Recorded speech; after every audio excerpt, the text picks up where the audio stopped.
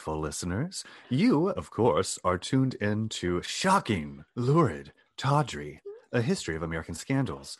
I'm your co-host, Mark Pikert. And I'm Casey Howe.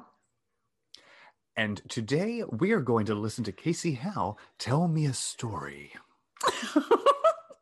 That's correct. That's correct. But first, Mark, hi. Any updates for our lovely listeners? I have a fun fact that I wanted to share, and then we made ourselves stop pre-bantering so we could share it with all of you. Welcome, congratulations. You're welcome. Well, the only update I have right now is the email that just came in that you heard ding because I forgot to close out of my email.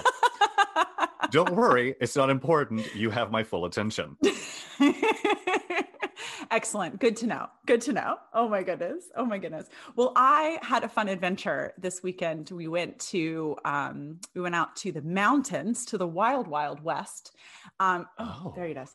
Oh, and I didn't close my calendar apparently. So let me just go ahead and do that, everybody. You know what? This is what happened. We had our most professional intro to date. And we put all of our energy into that. That's true. That's true. It takes a lot out of us. Oof, yeah.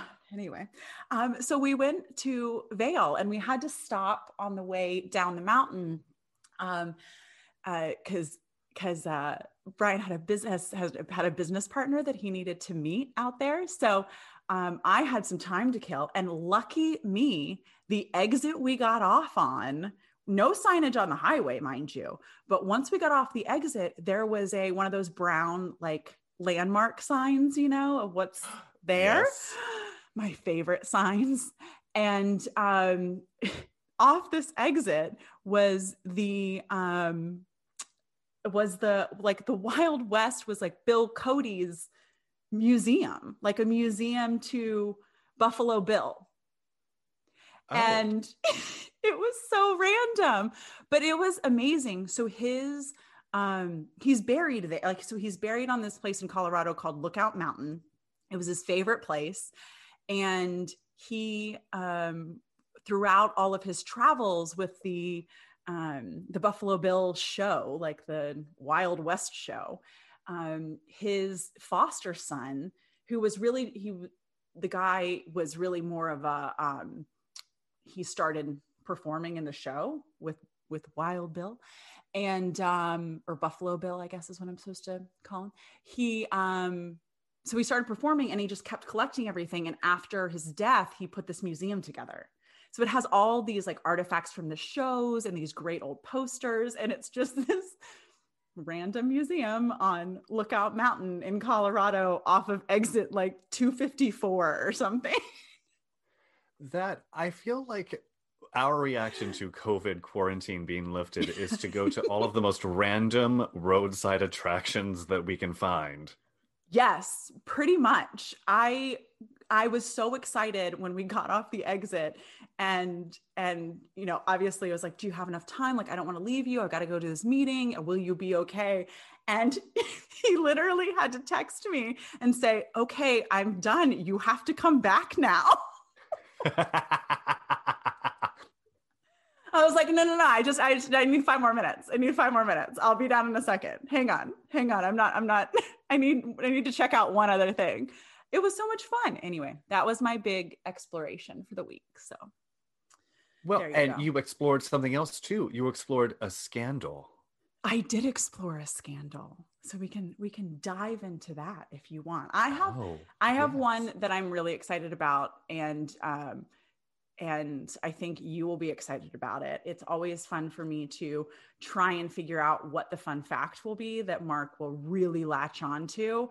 It's not hard to figure out.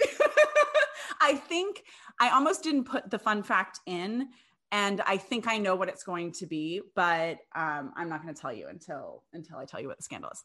So, okay, today I'm going to share the scandalous story of the first female president. Yep, that's right, folks. The last Edith 4 Wilson? years, yes. Ah! Yes. So, well, I was gonna now my opening joke isn't as funny, but anyway, we'll skip over that one. Let's go back. I'll pretend. So what's the your first opening joke? I'll laugh. Oh my gosh. I can't. Okay. So I'm so lame. I'm so lame. I have to write the jokes in because I'm the worst. So the first female president. That's right, folks. The last 4 years have all been a dream. We knew it was too horrible to be true. We did it. We elected Hillary. Just kidding. Anyway, Mark is that was so only smart. 4 years ago. That's I know. so depressing. It's very sad. It's very sad. It's very sad. Anyway, here we are. But good news, we actually had a female president before that. Kind of. Yeah, we did. Yeah, we did. She had her shit together. Okay, so today we're going back. It's to 1915 during Woodrow Wilson's presidency. Edith Galt Wilson was President Wilson's second wife. His first wife had died while he was in office. And Wilson courted Edith pretty aggressively before the mandatory 1-year mourning period was up, which was a scandal in and of itself. Heaven forbid. Well, I've seen photos. She was a handsome woman. She was. Yes, she was quite the looker. And Wilson actually had, he was a bit of a horn dog himself. He had another, supposedly the affair was never physical and his first wife knew about it, but he had this like letter writing affair with this woman, Mary Peck, all through their marriage. And it was very strange. So like he had kept it on after she died. And then Edith crosses his path and he's like, so long, Mary. Hello, Edith. And so he liked the ladies. It was, he liked a companion. I know. She actually didn't find out about Edith until it got into the press. Oh, like Thelma Furness and the Prince of Wales and Wallace Simpson. Exactly. So poor Mary. Anyway, some fun facts about Edith, because she was quite a character. She was born to an impoverished family in West Virginia. That's not fun. But she didn't care for school much. She left college because she said her dorm room was too cold. She's like, not going to work for me. I've been there. Yeah, I know. Her sister lived in Washington, D.C., so she thought she'd give that a try. Why not? She was very quickly scooped up by a much older man who owned a prominent jewelry store. They were married for 12 years, and then he unexpectedly died at age 43. So she's a single gal. He left her quite a fortune, the jewelry industry. And she traveled around Europe several times after his death. And when she came back to Washington, she became quite the talk of the town because she was the first woman to drive her own town car. Ooh, that's racy. Scandalous. Did she show her ankles too? I mean, I wouldn't put it past Edith. She had been in Europe by then. Oh, well, then there's no telling what she was up to. I've read Henry James.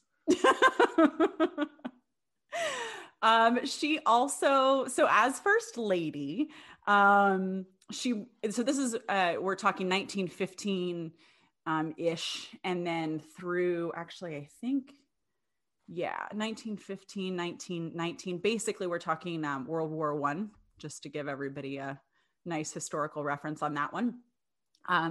She did so there was lots of rationing going on. But she was the one who brought in goats to keep the White House lawn trimmed, rather than using the power mower or manpower to do it, because it was such a shortage. She learned that trick from her impoverished childhood in West Virginia. So true. Goats are handy for so many things. People find them very underrated, in my opinion. And they're a great animal to just keep around, have handy. You never know when you're going to need something to eat random things. And that's what goats do. So, or milk. So true. Or cheese. Oh, love a goat cheese. Oh, yeah. Oh my gosh. Anyway, it'll spice up any salad. Just a little goat cheese, just a sprinkle. So true. You know. And a walnut. Oh, so true. So underrated. Although I do love a good Waldorf salad. So I'm a fan of a walnut grape goat cheese mix with some mixed greens, a little balsamic. You know I'm an iceberg lettuce salad. That's true. That's true. I know you love a wedge. See, that's just I love a wedge. See, it's a slight difference between us. I'll choose the Waldorf. You'll choose the wedge. You know, we can't share a salad. I'm sorry. Can't do it. But we shared many bottles of wine over salad. We did. We get our own salads, but we share the wine. That's where that's where it comes in. That's friendship. That's true. That's the literal definition. I looked it up. Mm-hmm. Oh. So Edith was. We do too much research for these. Edith also was the first lady to travel to Europe with her husband. And it really brought up the first lady's stature because in Europe at the time, they obviously had lots of royalty there still. World War I, hint, hint, wink, wink. And so she really elevated the role of the first lady. So anyway, she met with Wilson through his cousin and was encouraged to see him from his physician. But who doesn't love a personal musician? You know, that's great too. So his physician thought that it would be good for his health because he was really depressed after his first wife's passing. But as soon as he met Edith, he perked right up. She was less interested and she was like, nah, I don't have any interest in politics. I'm good. It's fine. His advisors also thought it was a bad idea because he was running for re-election at the time. And a girlfriend less than a year after your wife's death is not really a cute look. That can get a little messy. In fact, once the word got out into the press, there were rumors that the two had plotted to kill the original Mrs. Wilson. So, you know, it was a little messy. Let's put it that way. Can you imagine? There's no way a widower president could date within a year now. No way would advisors let that happen. No way. Well, and I mean, obviously, one of my favorite presidential movies is The American President, which sort of covers this naturally. Love that. I mean, if you're looking for a speech, you know, and like if you're a senior in high school listening to this or junior and you have to like do one of those speeches and they give you like the Gettysburg Address and lots of things to choose from and you have to memorize it for like extra credit points in your English class, usually look up his speech. It's fantastic. I don't think that'll count, but you should really pitch it to your teacher. I was a big fan of the Gina Davis, Michael Keaton movie about speechwriters. Was it Speechless? Ooh, that's right. I forgot about that movie. Yeah. Oh. We watched that in government class in small town Texas high school. That's fantastic. I'm sorry, in communications class. We watched a lot of movies. That was my education. Anyway, do carry on. Anyway, the point is that I believe even in the movie version of a president dating while he's in the White House, his wife has been dead for like 4 or 5 years, or at least longer. Anyway, so no, there's no way this would be able to happen. But you know, the press, it's 1915. They're 1916 actually by now. Whatever. Anyway, moving on. So. His advisors also actually tried to scare Edith away even further when they leaked a bunch of letters that he had written from the aforementioned Mary Peck, and essentially leaked him out. And but Edith didn't really. She was like, nah, whatever. I'm better than Mary, so no competition here. She didn't say that, but I'm saying it for her. Let's see, and then. So anyway, she says, look, I have no interest in politics, but all right, fine. They ended up falling in love and got married on December 18th. Shout out to my birthday. Anyway, and a really small ceremony. So they get married. She said, you know, I don't care anything for politics, but after they got married, she actually never left his side. She got super involved in politics. She was real Lady Bird style, if you ask me. So she sat in on all of his meetings. She gave him notes afterwards about what she thought, you know, who was about the people, but also about the policy. She also screened all of his mail. So she'd open and read his mail and then give it to him, and had access to all the confidential documents in like there was a confidential document drawer. She had access to all of that and secret wartime codes. So she was involved. Let's put it that way. Mm-hmm. She was an active first lady. After negotiating the Treaty of Versailles, so Wilson goes to Europe, she goes with him. They negotiate the treaty, he negotiates the Treaty of Versailles and organizes the League of Nations. He comes back, he's exhausted. He also knows that there's going to be a huge uphill battle in the Senate to get these passed. So once the treaty is negotiated in Europe, we're supposed to ratify it. So we're all on board together as a world. And so he's exhausted. Isolationist sentiment is still really strong. So he knows this is going to be just a big undertaking. In October of 1919, he suffered a massive stroke. So it was actually the second for him. He'd suffered one earlier in his life as well. But this one really was really, really significant. And Edith essentially got with the physicians, said, okay, we're not telling anybody, and locked the doors. So literally locked the doors.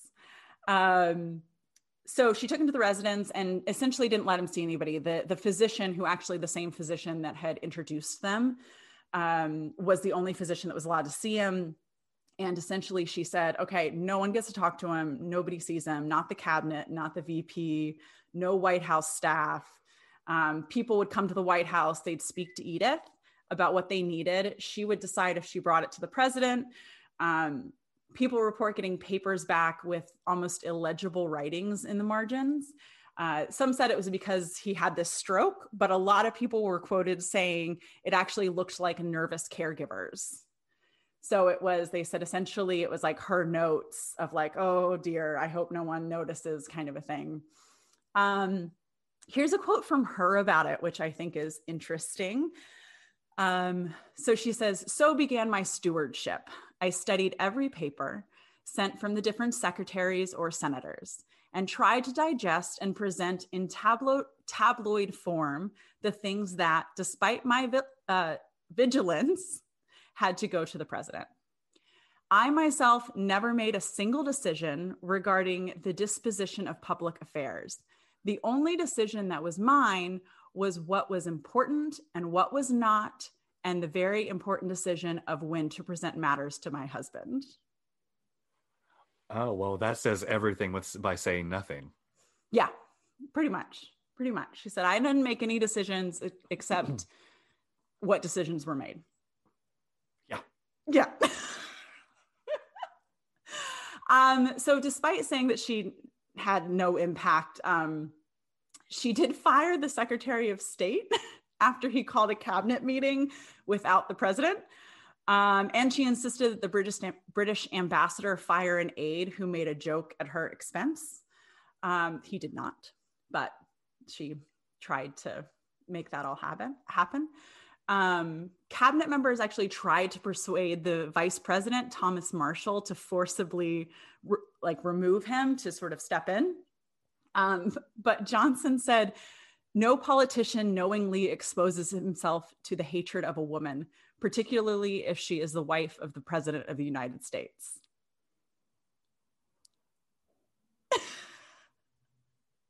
He was like, I know.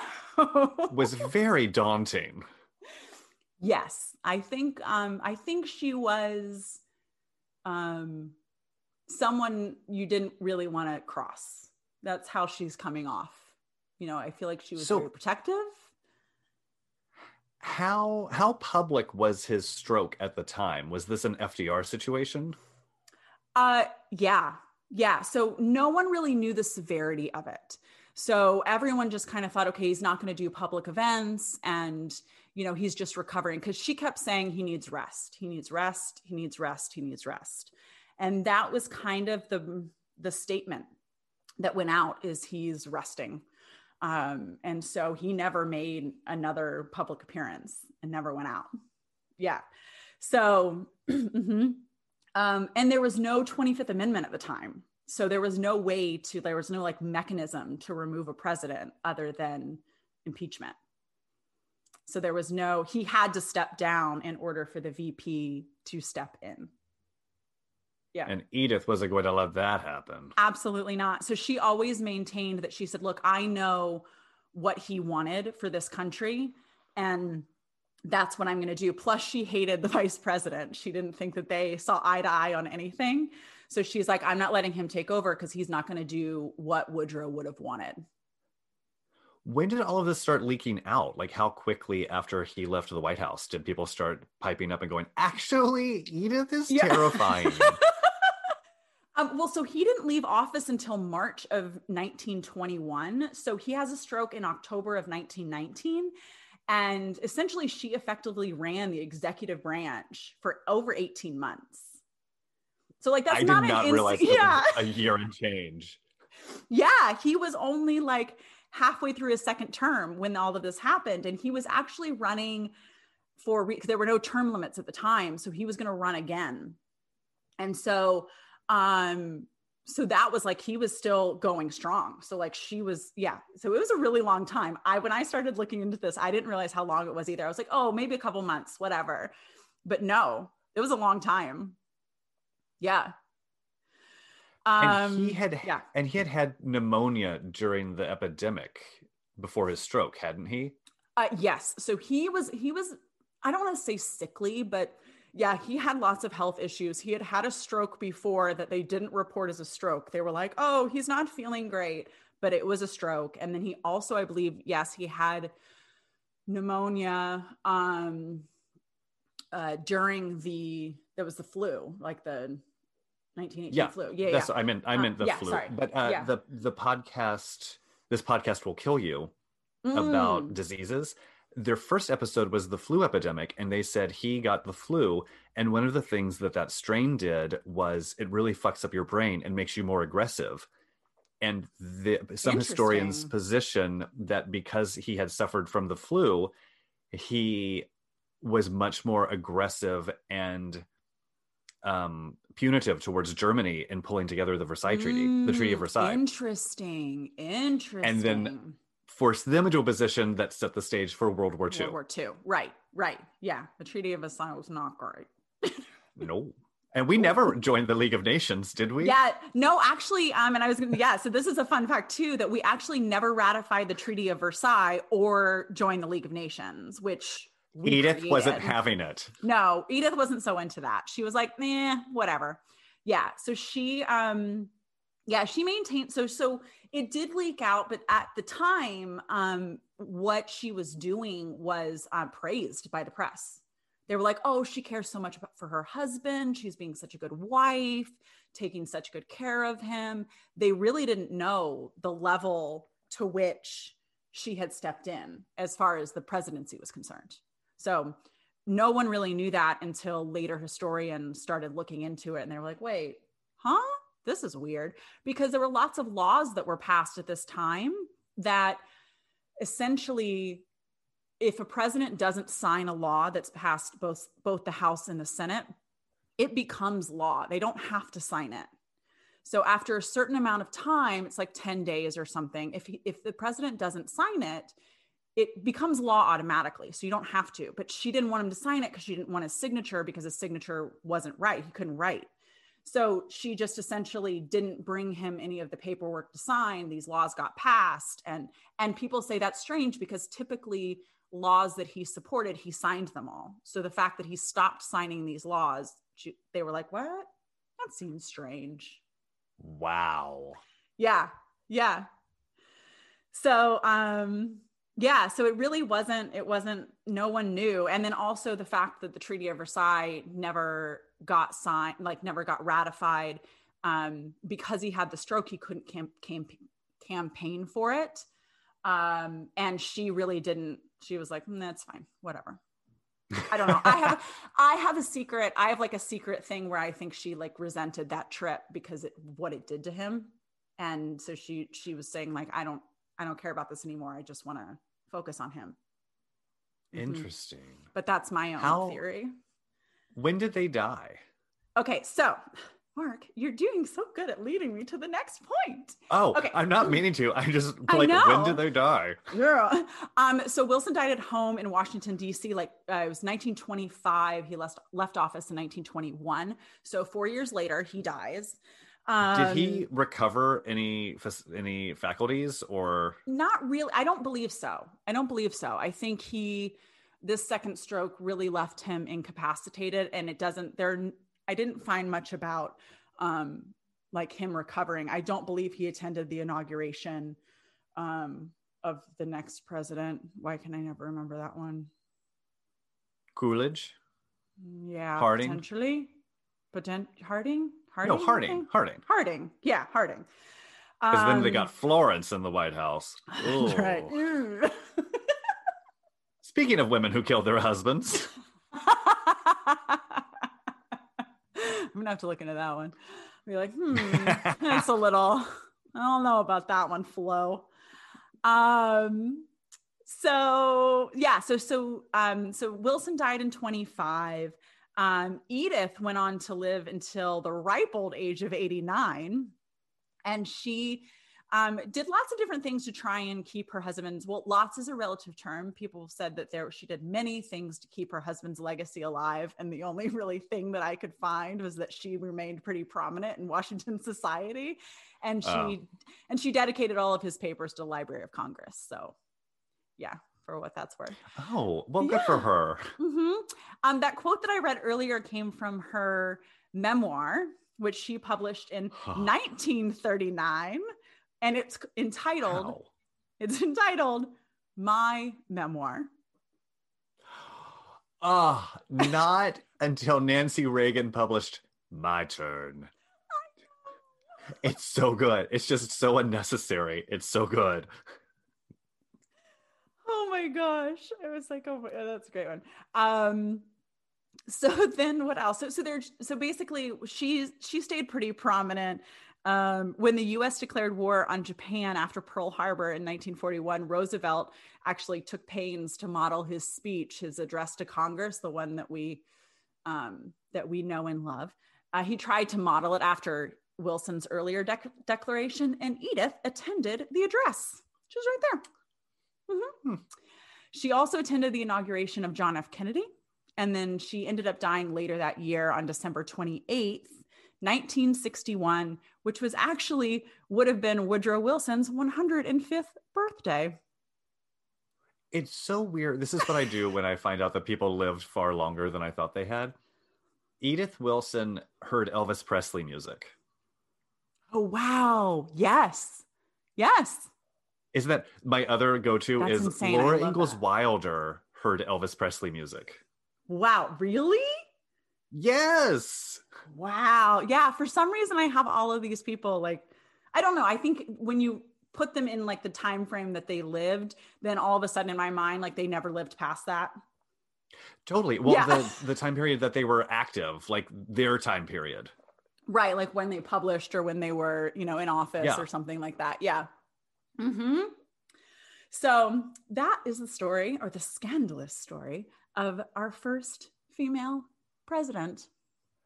I really need a TV movie. I need a limited series about this, frankly. Great idea. Let's call HBO. We can do it a la John Adams, which, by the way, should have always been about Abigail. I don't know why it wasn't.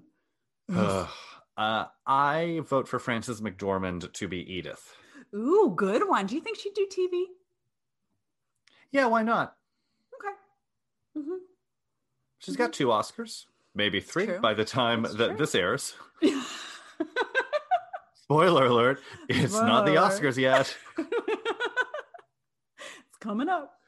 I think it could really work. I'm thinking at least 4 parts, because you got to do like early Edith, because I think there's some digging to do. Mm-hmm. Yeah. And to be honest, I mean, I don't think we need any more information about good old Woodrow. I think he's not really holding up as well as we'd like. He's fine. I mean, really, history. this all just sounds like inspiration for the motion picture 9 to 5, where a powerful woman gets a man out of the way and just runs things in his name.